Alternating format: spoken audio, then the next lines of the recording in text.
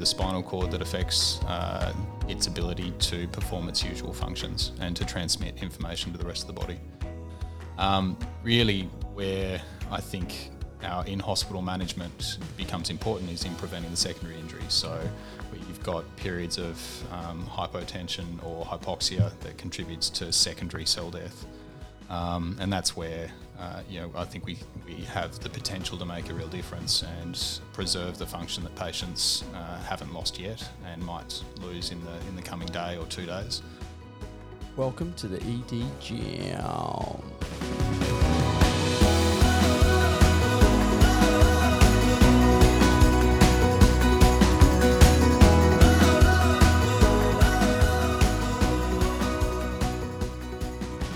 Intro, bro. Nice. I know, it sounds like I was on that rage. You know, back in the day? I'm showing my age, dude. Yeah. Mate, you're just branching out. Welcome to the podcast. Bang, hit it. My name's Benny, and I'm chatting to Simon. Hey, guys. Yeah, you. Stoked. This place is epic. I'm in Simon's house, and we are in an awesome location close to the beach. Mate, welcome to the podcast. Today we're chatting about spinal cord injury. And what do you do for work, mate? Neurosurgery reg, working in Wollongong at the moment. I've moved around a fair bit the last couple of years, but in my second last year of training. So a big exam next year and then out in the world. Mate, it's a big job. It is. Yep. It's been a long time coming, but almost there. Awesome. I'm looking around the room. I'm seeing a spinal cord in the corner. I'm seeing a skull in front of me on this desk. Yeah, look, I'm either a neurosurgery reg or a serial killer. I was about to say, should I be worried? Yeah. Who knows you're here? Oh, well, exactly right. I'm worried. I don't think I told anyone. Now, mate, your study's a long journey. I was chatting to an ENT reg and she said, accredited programs, unaccredited programs, medicine is a long apprenticeship. Your apprenticeship is a little longer. Yeah. How long is it to become a consultant as a neurosurgeon? I think for me it'll probably end up being 15 years, including med school. Wow. And then there'll be a year or two of fellowship at the end of that. So looking at 17. Okay. Is there any part of the neurosurgery part that you love, or is there any part of the spinal cord or brain or anything that you really actually geek out on? Oh, look, it's changed with time. When I was a med student, it was the brain that got me into it. And then the more I've done, the more I've enjoyed the spinal side as well. But look, I love both. It's but I certainly think that the decision making in spinal pathology is pretty interesting. It's what gets me excited. So I think that's what I want to focus on moving forward. Cool. Now I know a surgeon, so if I need if I need anyone, I know where to go. All right. And we're going to crack into spinal cord injury. Obviously, for your exams, fellowship and stuff, you had done a bit of research recently, or probably over your years, on the spinal cord.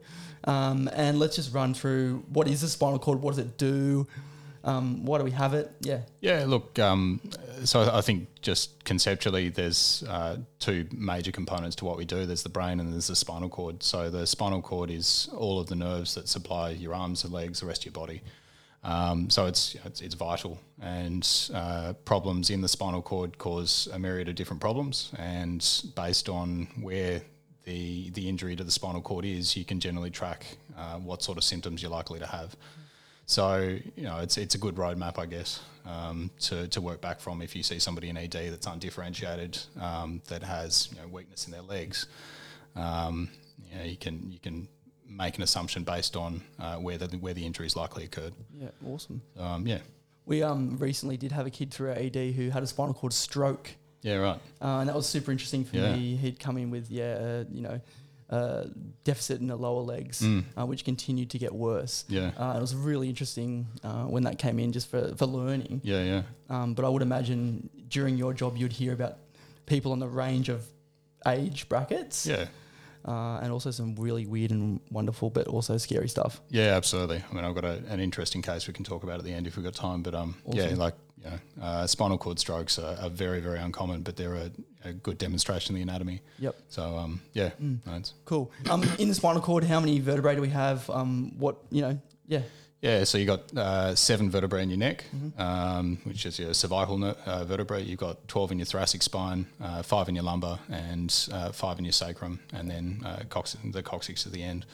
There are segmental nerves at each level, and there are certain nerves that supply your arms, so C5 to T1, and certain nerves that supply your lower limbs as well, so you get your lumbosacral plexus.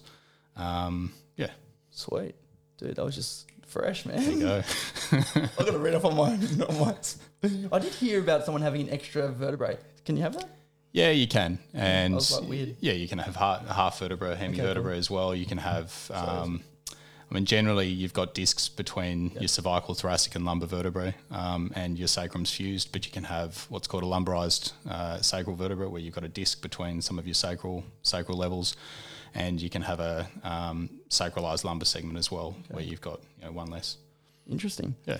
Oh, sorry. This person told me on their scan. I'm like, what the hell? And then looked at it. I was like, injury. Interesting. Yeah. Cool. And the spinal cord itself, what does it do? What are its functions in the body? So I guess from a simplistic sense, there are ascending and descending tracks. So if you think about your brain being the main control unit, there are fibres and tracks that run down to supply the muscles, and you think if you cut your finger, it hurts, and that's got to be appreciated somewhere. So the sensory signals from that cut on your finger travels back to your spinal cord and then up to your brain. So you've got fibres that run up and down. So it's a continuous network supplying information to and from the rest of your body. And what's inside the spinal cord from a physiological point of view? What's inside it? So you've got nerve fibres. Mm-hmm. You've got two main types of tissue, I guess. So you've got white matter and grey matter. White matter is called white matter because it's got an insulation called myelin, which is white. And grey matter is uninsulated. And there are different fibres that travel through each of those. Wow. Is it interesting looking at the spinal cord, like, in textbooks and then hanging on the wall to actually when you see a spinal cord in somebody? Yeah, absolutely. I mean, most of what you see in textbooks is a transverse cut. So you see the white and the grey matter, and there are all these pretty little lines drawn with all the ascending and the descending tracks. But when you see it at surgery, it's you're looking at it longitudinally often because you've opened them up from the back, and it doesn't look like the textbook. Okay. Yeah. I like to know. Yeah, it's just interesting, like I've had the privilege to be able to see it, but it's different. You would see it a lot more than I would have seen it. But yeah. Yeah. Interesting. Do you get nervous when you're just off topic, like just when you're sitting there and you've got a spinal cord in front of you, and obviously you're with other clinicians, but do you ever get nervous thinking there's a pretty important part of the body from what you've described, what it can do? Look, I think the nice thing about our training in Australia is that it's very graded. So before you end up doing an operation by yourself, you will have seen and assisted in parts of those operations hundreds of times. And with anything that's high risk like that, if we're doing an operation on the spinal cord, then you'll always have the boss on standby as well, so that if things do go pear-shaped, you've got somebody to bail you out. But for the most part, you're under control. Awesome. And then we're going to get into spinal cord injury. I've read a little bit on spinal cord injury, but nowhere near what you've read. I know there's different grading systems. I know there's different things that are used for grading spinal cord. Yeah, but spinal cord injury, if you were describing to someone, what would you be describing? Yeah, if you to a patient or even just to other staff or junior doctors or nurses, what is a spinal cord injury? Look, I think it's the simplest description would be it's an injury to the spinal cord that affects its ability to perform its usual functions and to transmit information to the rest of the body. So, I mean, when we look at brain and spinal cord injuries, we talk about primary and secondary injury. Okay. Primary injury is irreversible. It's whatever has happened at the time of the car accident or when they've had the fall or whatever else. So it's shearing, compression, stretch. Really, where I think our in-hospital management becomes important is in preventing the secondary injuries. So where you've got periods of hypotension or hypoxia that contributes to secondary cell death. And that's where, I think we have the potential to make a real difference and preserve the function that patients haven't lost yet and might lose in the coming day or 2 days. But also potentially give them the opportunity for some improvement as well. When I was speaking to my son on the way, we were fishing this morning, and then we were heading back in the car, and I said, I'm chatting to a neurosurgical doctor about the spinal cord injury, and he goes, don't you just put him in a wheelchair? This is my son, which was interesting. And I said, oh, Geordie, mate, like there's little things that we can do along the journey that can actually help the patient And sometimes they may never get out of that wheelchair. Sometimes they won't be in wheelchairs. There's all different levels of that. But it was just interesting. I was saying sometimes the management or how we treat that can be different, which you've described then. So I'll get him to listen. Anyway, yeah, cool. Okay. And depending on where the spinal cord is affected or injured, I'm assuming that could determine the level of function a patient will have post. Yeah, absolutely. There are different types of spinal cord injury as well. Yep. So there's the American Spinal Injury Association has a generic examination pro forma that every neurosurgical registrar will have done at some point in their training. And certainly I think it's very important for ED staff to be familiar with it as well. It's called the SCI examination pro forma. But basically using that, you assess a patient's motor function in 5 muscle groups in the arms, 5 in the legs on each side, and pinprick and fine touch sensation from C2 down to the sacral segments. And depending on the pattern of loss in that examination, you can determine whether or not they've got a complete spinal cord injury, so no motor or sensory function below the level, or whether they've got an incomplete injury with some deficits, or whether they're completely neurologically intact. And that's helpful in identifying whether they've got impairments in their arms, whether they've got impairments in the legs, or whether actually there's nothing wrong at all. Okay, is that like the A to E? Yeah, exactly. Yeah, cool. Yeah. Yep. So an A correlates with a complete injury. B, C, and D are all incomplete. Yep. And an E is normal. You want an E? Yeah, absolutely. We do, but yeah. Okay. I guess a very common pathology that we see, particularly in older patients, is central cord syndrome, which tends to present a little differently to what we'd expect with a cord injury. So rather than when we traditionally think of an injury in the neck, you think that you lose all function below that. Central cord syndrome, they get injury to the central part of the spinal cord, which preferentially affects the arms rather than the legs. Okay. So often the legs will be preserved or less affected, and they'll have weakness in the arms with a preference for the hands. So that's one difference. Okay, is that like DEX and like to reduce swelling in that spinal cord? Is that not so much. Okay. It's more of a it's more a matter of relieving the compression. Okay. Compression. Yeah, exactly. Okay, so we're going to get into a bit of during this journey. We're going to run through spinal cord injury. We're going to run through a bit of the risk factors for spinal cord injury, the prevalence of it, a bit of the management and treatment of it, which is the stuff you love. Yeah. So let's run through quickly. How often do you see spinal cord injury in your job as a neurosurgical reg? Oh, look, I think we get a pretty skewed perception, but even still, it's not a particularly common problem. Okay. I worked at Prince of Wales last year, which is the spinal referral, or one of 2 spinal referral centres in New South Wales, and we would probably have a patient every 2 to 3 weeks, which is far beyond that in other units certainly, but that's obviously a more concentrated mix. I think what we're seeing is that spinal cord injuries used to be a problem in young patients and with high energy trauma, but we're seeing more and more with the ageing population that it's becoming a problem of the elderly as well. Okay. And some of the risk factors that are contributing to that are older patients have a lot of degenerative change in their necks, and they might be walking around in the community with really tight cervical canal stenosis. And a fall and a hyperextension injury can be enough to give them a devastating injury. Okay. So I guess you've raised some of those risk factors, which would be canal stenosis, elderly, trauma. Would there be any others that you think of that would be... Yeah, so a big one is there's a condition called ossification of the posterior longitudinal ligament, which is a mouthful. We shorten it to OPLL. Thank you. Which is, we're simple people, so... look, that OPLL is far more common in patients from an Asian background. Okay. About 5% of the population has it. It was first reported in the Japanese population, and there they've got about 8% of the population has OPLL. Oh. And what tends to happen is they get progressive calcification and ossification of the ligament that runs behind the vertebral body. Now, what that produces is progressive thickening and rigidity in the neck, and then that causes a degenerative cascade. So you get progressive narrowing of the cervical spine. And because you don't have that usual mobility, minimal trauma can cause fractures. And when you've got a stiff, narrowed canal and then you have a fracture, then you can very easily compress your cord. Okay. Are there any other conditions that you see more commonly than others? In your role? Yeah, I mean, there are some other conditions that do predispose to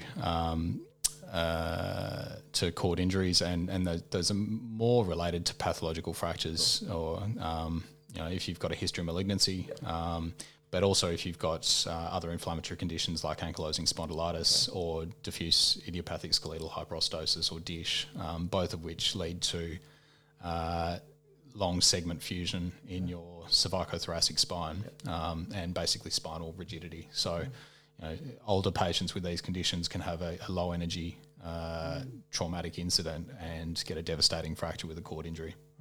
When we do have a patient comes in, how do you assess them? You mentioned going through your sort of segmental approach to a patient with a spinal cord injury. What else do you do as a clinician from your experience? Well, I think any traumatic presentation needs to be managed by the Advanced Trauma Life Support Foundation, which all surgical trainees will have done at some point in their training, and I think a lot of emergency physicians do it as well. It's a very well trodden path: airway, breathing, circulation, with immobilisation of the C-spine at the point of the airway. I think that's imperative, and D does follow C in the alphabet, and as much as we'll try and tell people that it's more important than everything else, it's we do need to make sure they've got an airway and they're breathing first. Okay, Yeah. Okay, good. So follow your ALS algorithm, and exactly. Yeah, cool. So once your patient comes in, and more than likely to find out they've had a injury, sometimes we get a pickup from their clinical history that could make us be concerned with the spinal cord injury. Yep. Are there any things that if you're getting a history, that make you concerned that someone could have a spinal cord injury? Yeah, look, I think if patients, if they're conscious and they don't have an associated head injury, they may well be able to tell you that they were dumped into a sandbar and they were plegic, or they were quadriplegic and couldn't move, and they were dragged out, and then gradually they got some improvement in the movement. Other findings on the examination, if they've got priapism, that's a concerning sign. Yep. If they've got an obvious step deformity when you palpate the back, if they don't have voluntary anal tone or deep anal pressure, voluntary anal contraction, all of these are factors that make you more concerned that there might be a serious spinal cord injury. Okay. Let's pretend we've got a patient, they've gone through the ED, let's just say 21-year-old dumped in the surf, unable to move the lower legs, let's just say. They bing him through the scanner, the donut of truth, or if they've got more than likely CT first. And you get a call as a reg saying that you've got this 21-year-old in the ED. Yep. What are some things that you're going to sort of start to think about? Oh, look, I think in addition to making sure the ABCs are all sorted, yep, they're immobilised, you want to examine the patient yourself. Yep. I mean, I think we all learn very early, trust no one. Yeah. We've all been called to ED about patients that have got a devastating injury, and when you turn up, they're actually not so bad. Okay. But by the same token, you should be worried if somebody's calling you and telling you that somebody's got they're plegic. I think the other things to be mindful of are if you do have somebody that's got a cervical cord injury, you need to get them to an area where they can be monitored very closely, because there's a significant risk of them deteriorating from a respiratory perspective over the next 24 to 48 hours. Additionally, if you've got somebody that's got a serious cord injury, whether it's complete or incomplete, particularly if it's above T6, then there's a risk of developing neurogenic shock. So that's a concern, and that is something that really plays into the management and the prevention of the secondary cord injury that I was referring to earlier, where we want to make sure that their blood pressure is elevated, so that they're perfusing their cord appropriately. Beyond that, I think it's really a matter of making sure that they don't have any other associated injuries. So, we care about the brain and we care about the spine, but patients hurt other things as well. And from an operative standpoint, if we're going to take somebody to theatre and we think that we need to position them prone for several hours, We want to make sure that they don't have a flail segment or multiple rib fractures. They don't have a pneumothorax. They don't have anything that's going to make things more difficult for the anaesthetist. Yep. So we do need to take a bit more of a holistic approach and really quantify the severity of the injuries. Yep. Is that all radiologically? I mean, you examine, but does a lot of that data come from the being radiologically scanned and seeing that level, or does it come from that real clinical exam, or is it a combination of both? Oh, look, it's I'll be honest. Most of the time it's radiological. Cool. Yep. Somebody comes in with a high energy trauma, they get a CT pan scan, which is entirely appropriate. Yeah, cool. That's just interesting. Now we'll talk about the management. So we've talked about this sort of patient that you're sitting in the ED, run me through how you would manage it, or even detect what we're meant to do as clinicians to managing someone with a spinal cord injury. Yeah, so look, there's a couple of parts to this. I think the first is the medical management and optimising patients so that we can prevent the secondary injury. We all learn as we go through training that patients need to be in an intensive care unit or an HDU. They need to have an art line and they need to have their mean arterial pressure driven above 85 for 3 days. And, a lot of the time that's just done out of convention, but there's a good paper in 2015 by a guy called Horyluk who works with this very, very well-renowned and heavily published surgeon called Failings in Canada, which examined the mean arterial blood pressure parameters for various patients with various levels of spinal cord injury over about 1,000 days. And they found that there was a very clear association with improved outcomes when the mean arterial pressure was over 85. Over 85.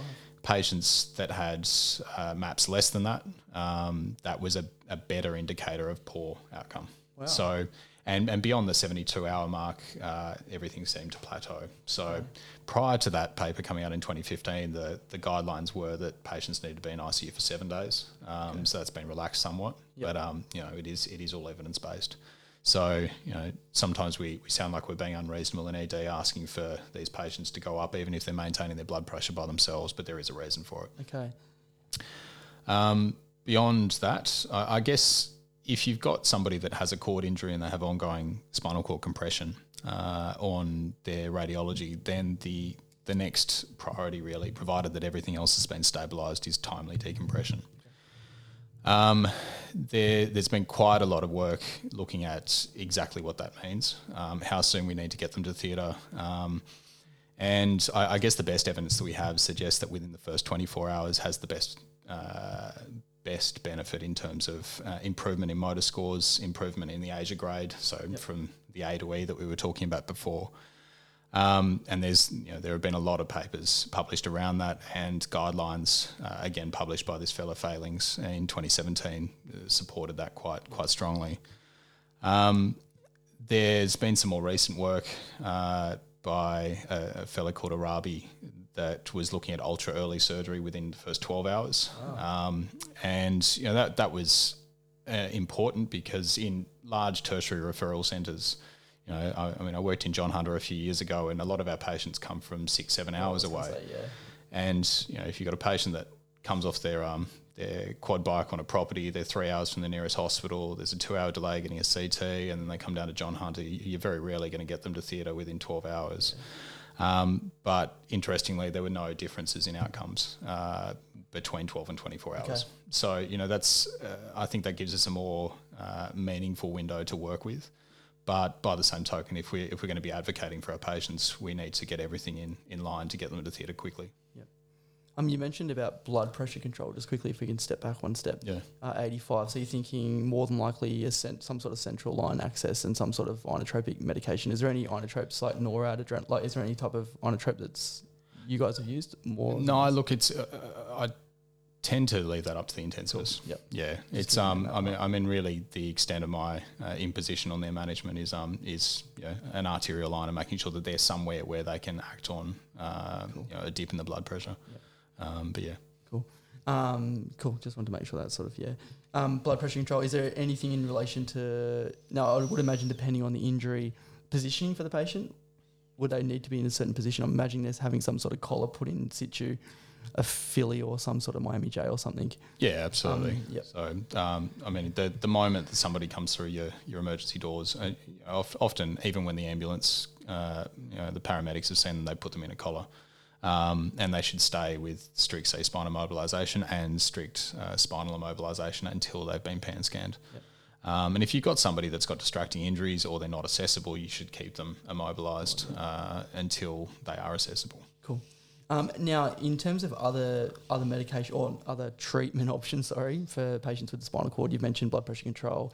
You mentioned early OT. Is there anything else that we'd be giving to our patients who could have a spinal cord injury in the ED? So there's a trial ongoing at the moment for a medication called Riluzole, which they've recruited. It's a prospective multi-institutional study across I think Canada, Australia and a few other countries. The Prince of Wales has been recruited, John Hunter has, North Shore and a few other countries a few other centres in Australia. And that's shown really promising results in 90 days with improvement in motor scores. That is approved for early spinal cord injury, but the long-term results of that trial still haven't been published. Okay. So I guess that's something to watch out for in the future. Is it a one-off dose or is it a constant infusion? I would have to look that up. I've never heard of it, to be honest with you. So. Yeah, I've actually never given it because it's a lot of the I think it needs to be given within the first 8 hours. Okay, wow. And I think a lot of the time we miss that window. Yeah, okay. But yeah. Do we give anything else, any other medication? I'm assuming we might give pain relief for someone who's in pain or associated fractures and. Yeah, absolutely. Yeah. I think the question around whether to give steroids is raised quite commonly. Nice.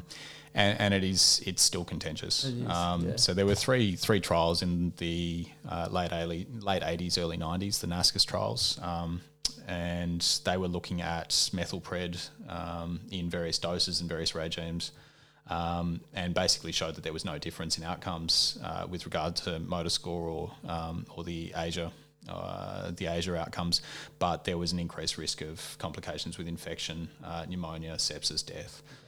The reason there were three trials when none of them have shown, when the first one didn't show that there was an improvement, was that the second NASCAS trial wanted to look at a 24-hour infusion and compare it with naloxone versus placebo.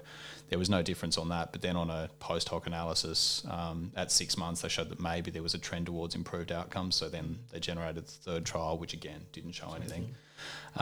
I guess the reason it's contentious is the third trial showed that if you can start a methylpred infusion within the first 8 hours, then there's a very mild improvement in motor scores. But again, you run the risk of worsened outcomes with pneumonias, sepsis, wound infections. So you need to balance that very carefully. Yeah, okay. And you mentioned sort of secondary cord injury that could cause, or problems that we could have. You've sort of alluded to a few of those. Yeah. And it sort of said that obviously if you delay surgery, you delay things, don't control their blood pressure, that's bad. Is there anything else that we could potentially do that's bad for our patients that have spinal cord injuries? So prolonged periods of hypotension, prolonged periods of hypoxia, and simple things like don't give patients with epidural hematomas chemical VTE prophylaxis. Don't make the bleeding worse. But also, if you've got somebody that you either suspect has an unstable fracture or you've confirmed that they do, then you want to make sure that they are strictly immobilised. Any slight movement in somebody that's still got tight canal stenosis could potentially transform them from an incomplete injury into a complete. Yeah, okay. It's really important, just that even like a few things you've raised, but like keeping them still, but also doing that assessment really well and getting them that management early, not waiting until. Because sometimes we can wait for scan results for a while. Oh yeah. To get imaged, and especially in that nighttime period, you can be waiting for a scan to be reported, and you sometimes need to I mean, this is a situation where we're happy to be woken up. Yeah. Oh, okay. Yeah. I'm just checking. There are lots of situations where we don't like it, but no. Definitely spinal cord injury. You like a phone call. Yeah, absolutely. Yeah. And if you do get that phone call, in your personal experience, have you been asleep, got a phone call? Hey, I got a spinal cord injury.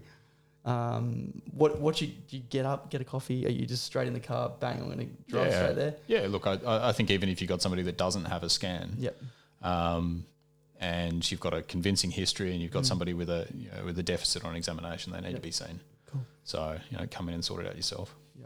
Now, in terms of the spinal cord, where in your experience have you seen most spinal cord injuries? Do you see them towards the lower spine or towards the C1, C7? No, look, I'd have to say predominance of cervical injuries.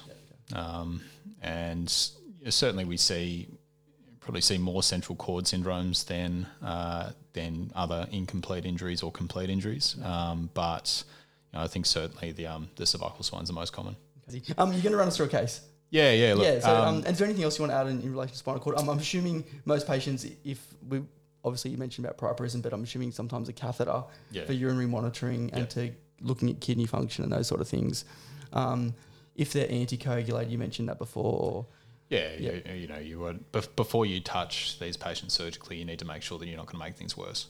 So if you've got somebody that's on something that's reversible, then talk to hematology and give the reversal agent, or give platelets or AFFP or prothrombin. But you need to make sure that you've had that consultation with the appropriate team. Cool. Are trauma patients harder to manage as opposed to singular, cord injuries, in terms of like you said before, just the fact that they're complex? You're running them through a pan scan, you're looking at CT chest, CT abdos. You could have. I think they have the potential to. I think every patient has. If we're just talking about central cord syndrome, they tend to occur in older patients who tend to be more comorbid, and therefore they're more complicated from an anaesthetic perspective.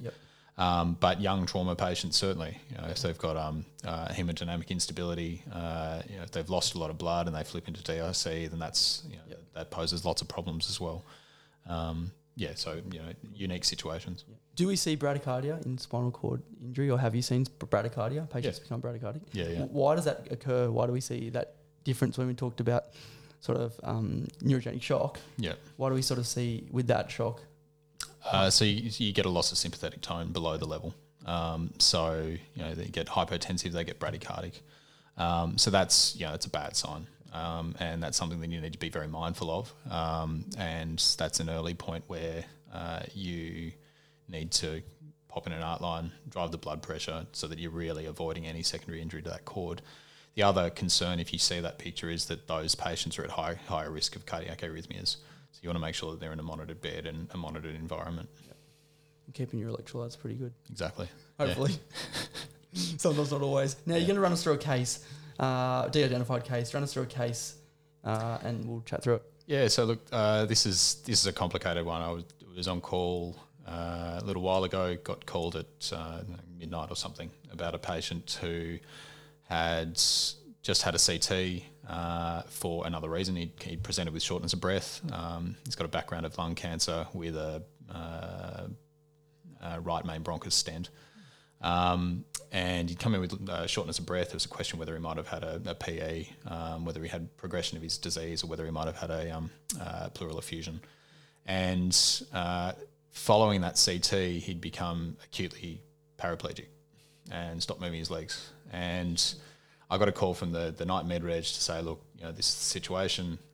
His CT shows that he's got this enormous pleural empyema. And he's got some gas within his thoracic spinal canal. And the concern was whether he had an epidural abscess that had caused cord compression, and that's why he was plegic, or whether it was something else.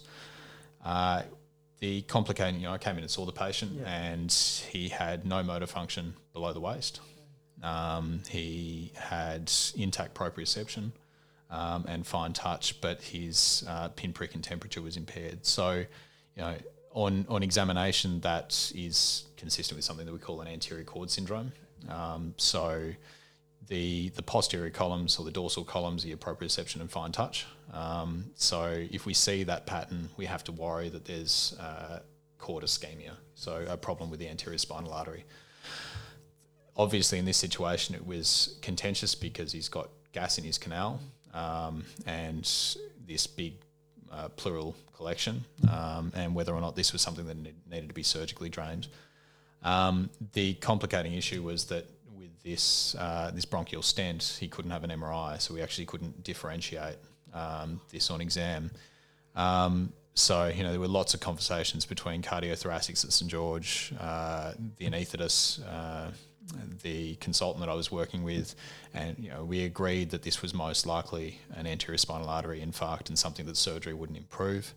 But regardless, his comorbid state with this enormous pleural effusion and or the empyema meant that his perioperative mortality would have been well over 50%. So we elected not to take him to theatre. Okay. But I think from a cord injury perspective, and like I was talking about earlier, piecing together where you think the injury has occurred based on the pattern of the examination findings, this was a good case in point. Obviously, not an ideal circumstance for this fella, but that was an unusual case. Mm. Yeah, it's interesting. Yeah. I'm just sort of imagining that sort of picture in terms of being in hospital and suddenly you're paraplegic, and suddenly you guys are running through in your head differentials of what could be wrong with this patient. Like, has anything occurred? Like, what's going on? Yeah, and then you've kind of been stuck with the imaging process could make it a bit hard. Oh yeah, absolutely, and then being ultimately a bit helpless because that you can't help this guy. That's hard. There you go. How do you, with just, I guess, yourself doing neurosurgery, what you said the brain interests you. Is there anything that, when you're in your moment and you're able to be in, either is it in theatre or is it with the patient when you're examining, or when do you feel you're most in your zone as a neurosurgical doctor? Oh, look, I think in theatre. Yeah, okay. It's, time stands still. Okay. You just, there's, when we're not in theatre, there are 1,000 competing priorities. There's, patients that need to be seen on the ward, clinic patients that need to be reviewed, patients in ED. The phone doesn't stop ringing. You've got paperwork that's piling up. You've got clinic letters to sign off. But when you're in theatre, you just got that problem in front of you. Okay. And you just take your time. The process. You just work through it, and everything else stands still. It's nice. Any music, or are you going? Always music. What are you playing? Bit of anything. Anything you like most? Bit of Tropical House. Oh, there you go. Yeah. Much to the dismay of my wife. No, I've sat and listened to Metallica. I've listened to Rufus. I've just Rufus is not bad. I've seen people with all different types of music, but I love to sort of cool. Yeah. And going forward, what would be the dream in terms of neurosurge? Like being obviously a neurosurgical boss. Yeah. Seeing your own patients, and Oh, look, I'd love to have a mixed cranial and spinal practice, but the plans over the next couple of years, hopefully head to Canada for 12 months, do a fellowship over in Vancouver and a spine fellowship, and then come back and set up shop here. Awesome. Yeah. Resources for anyone out there that wants to learn about spinal cord injury, where would you recommend looking? And we're going to put some show notes in the podcast for people to read. Look, I think the American Spinal Injury Association is fantastic. So they've got a course which I think is free. If not, then it's a nominal amount that is very, very detailed and shows you exactly how to examine these patients and why, and how to differentiate an A from a B, from a C, from a D. I think that's really helpful. And YouTube's a fantastic resource for most things. Yeah, cool. But look, the Asia one is probably the primary. Cool. And I might put in those studies that you mentioned. Yeah. Down the bottom so people have a read. Yeah, for sure. Any other advice you want to give anyone that was listening about assessing patients that you've learned in medicine from your time? Like, you've done some time, you've seen some patients, you've examined some patients, you've operated on some patients. Yeah. Is there any sort of take-home points that you sort of feel like, I definitely feel like this is something that I would like other people to know? Look, I think trust your examination and be thorough. Don't skip things because you're busy. If you've got somebody that you're worried has a spinal cord injury, then the INSCI exam does take time, but it is important. And escalate early.